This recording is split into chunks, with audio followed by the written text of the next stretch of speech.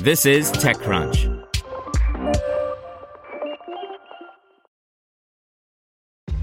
This episode is brought to you by ShipStation.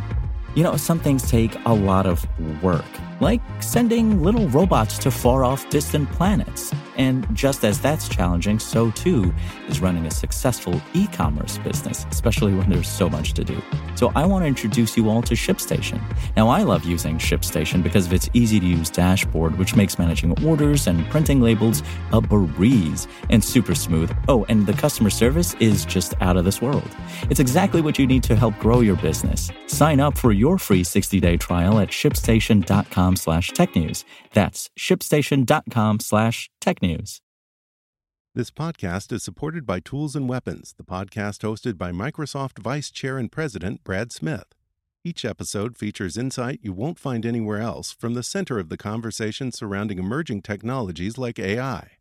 Right now in the podcast, you can hear a special episode where Brad Smith lays out Microsoft's vision for a vibrant marketplace driving the new AI economy. To hear more, follow or subscribe to Tools and Weapons with Brad Smith wherever you get your podcasts. This is TechCrunch. Here's your Daily Crunch.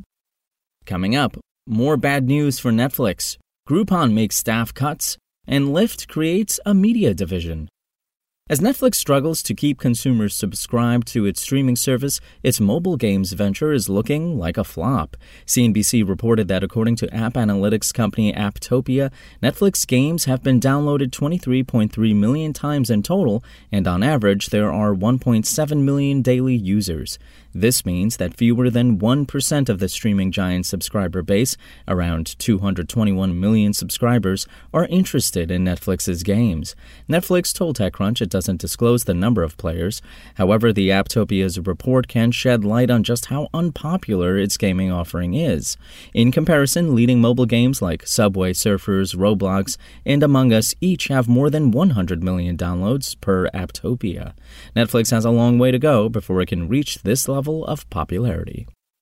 Up next, Chicago-based Groupon has laid off more than 500 of its employees. The reduction impacted workers in teams including merchant development, sales, recruiting, engineering, product, and marketing. Groupon confirmed the layoffs to TechCrunch after the publication of the story. In a letter to staff, Groupon said it's reducing its North America sales team to focus on self-service merchant acquisition capabilities. It is also reorganizing to focus only on mission-critical activities and leaning on more external support. Groupon is also closing its Australia goods business more than a decade after launching there in the first place. Finally, Groupon said that it will rationalize its real estate footprint to be more in line with hybrid work.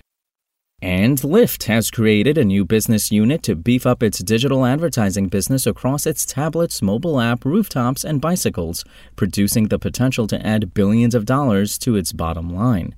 The ride-hailing company announced on its blog Monday that Lyft Media will help cash in on the growing market for in-vehicle digital ads as cars become more connected and begin to feature multiple, larger infotainment screens. The announcement comes days after Lyft and its biggest competitor, Uber, announced robust second quarter financial results. Both face increasing competition for location-based advertising.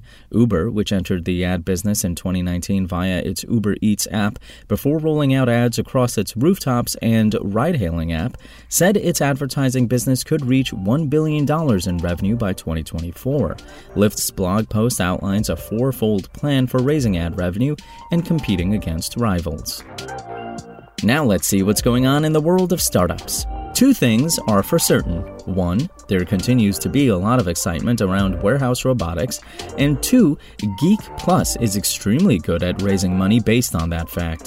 The Beijing-based warehouse robotics firm just raised another $100 million in funding. Project Solar doesn't make solar panels, nor does it employ crews to plop them on roofs, but the startup argues it can shake up the residential solar business by steering clear of sales reps and automating parts of the ordering, design, and installation process. Backed by $23 million in fresh Series A funding, Project Solar says it is on track to install 30 megawatts of solar this year. And Mifuria, a Mexico-based business-to-business wholesale marketplace, bagged $7 million in seed funding to continue developing its curated website connecting independent retailers in Mexico with domestic brands in categories like cosmetics, food and beverage, and home decor. In 2021, nearly 300 million people were shopping online in Latin America, with Mexico accounting for 27% of that e-commerce activity. That's all for today. For more from TechCrunch, go to TechCrunch.com.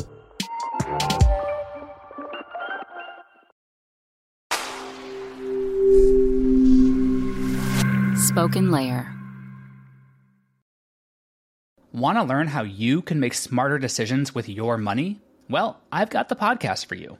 I'm Sean Piles, and I host NerdWallet's Smart Money Podcast. Our show features our team of nerds, personal finance experts in credit cards, banking, investing, and more. And they'll help you make the most of your money while cutting through the clutter and misinformation in today's world of personal finance. You'll get clarity on strategies to help you build your wealth, invest wisely, shop for financial products, and plan for major life events. Listen to NerdWallet's Smart Money Podcast wherever you get your podcasts.